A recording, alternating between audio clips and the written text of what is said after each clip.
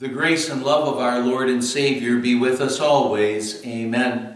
The Word of God we want to consider today is our epistle reading for this past Sunday, the 10th Sunday after Pentecost. We're looking at Romans chapter 8, verses 28 to 30, where the Apostle Paul was inspired to write. And we know that in all things God works for the good of those who love Him, who have been called according to His purpose. For those God foreknew, He also predestined to be conformed to the likeness of His Son, that He might be the firstborn among many brothers. And those He predestined, He also called. Those He called, He also justified. Those He justified, He also glorified. My dear friends in Christ, in our reading for today, the Apostle Paul is talking about the teaching of election or predestination. This scriptural teaching is perhaps one of the most confusing or misunderstood teachings in Scripture. But of course, there are plenty of teachings in Scripture that are confusing and often misunderstood. But regarding this teaching of election or predestination, Scripture tells us that before the creation of the world, God knew those people who would believe in Him. And now, at first, when we hear that, God knew those who would believe in Him. Well, God knows all things. Before the creation of the world, He knew all the things that would happen in this world.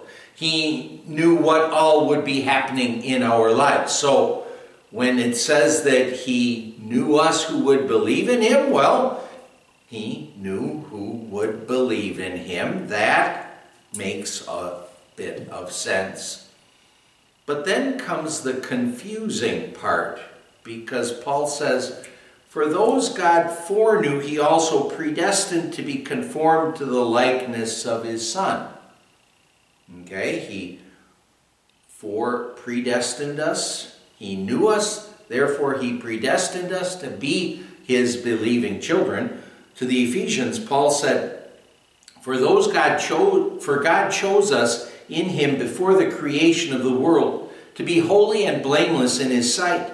In love He predestined us to be adopted as His sons through Jesus Christ.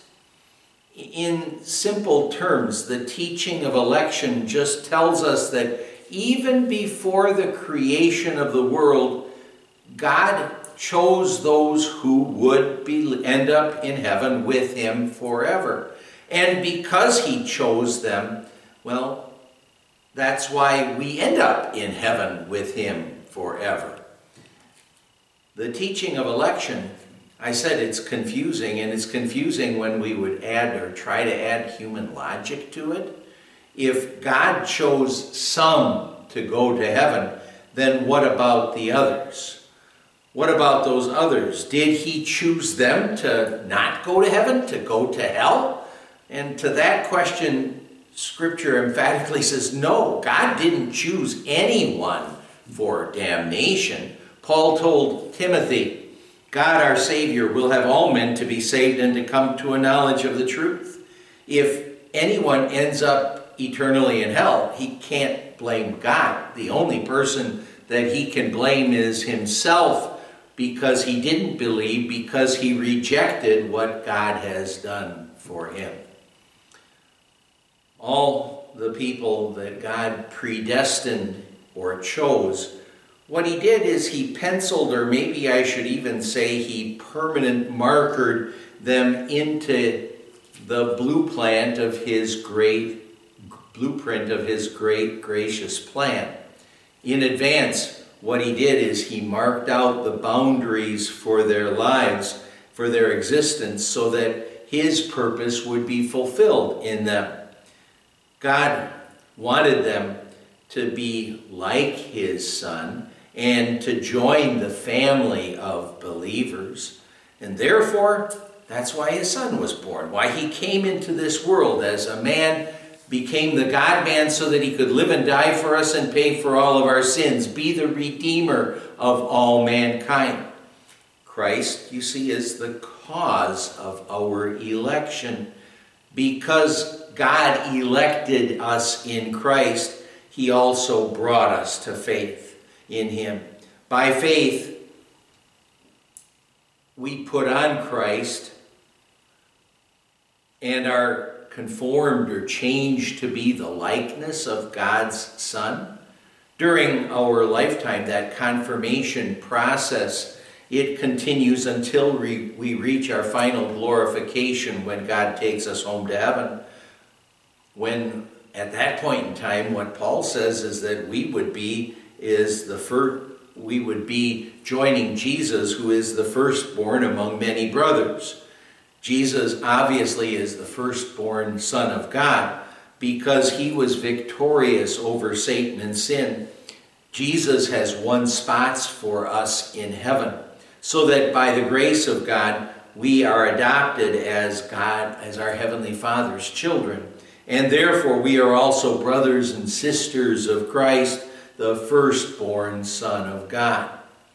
This teaching of election, it can and probably should confuse us, but it also does bring great comfort to us who by the grace of God believe in Jesus. Before creation, God loved us and he chose us, not because of anything in us or anything we could do, but just simply because of his amazing grace and love. We are believers only because of God's grace, only because of God. When we look at ourselves and we see our sinfulness and what we deserve because of our sinfulness, we really have to wonder why it is that God wants us. However, we can remember what this teaching says. God chose us not because of anything in us, but God chose us because of his great love for us. It's not what we do, it's God. It's God. It's because he loves us. Period. Amen. Let's pray. Lord God, Heavenly Father, thank you for choosing us to be your believing children and for doing everything for us so that we can ultimately be with you forever in heaven. We pray in Jesus' name. Amen. The grace of our Lord Jesus Christ and the love of God the Father and the fellowship of the Holy Spirit be with you always. Amen.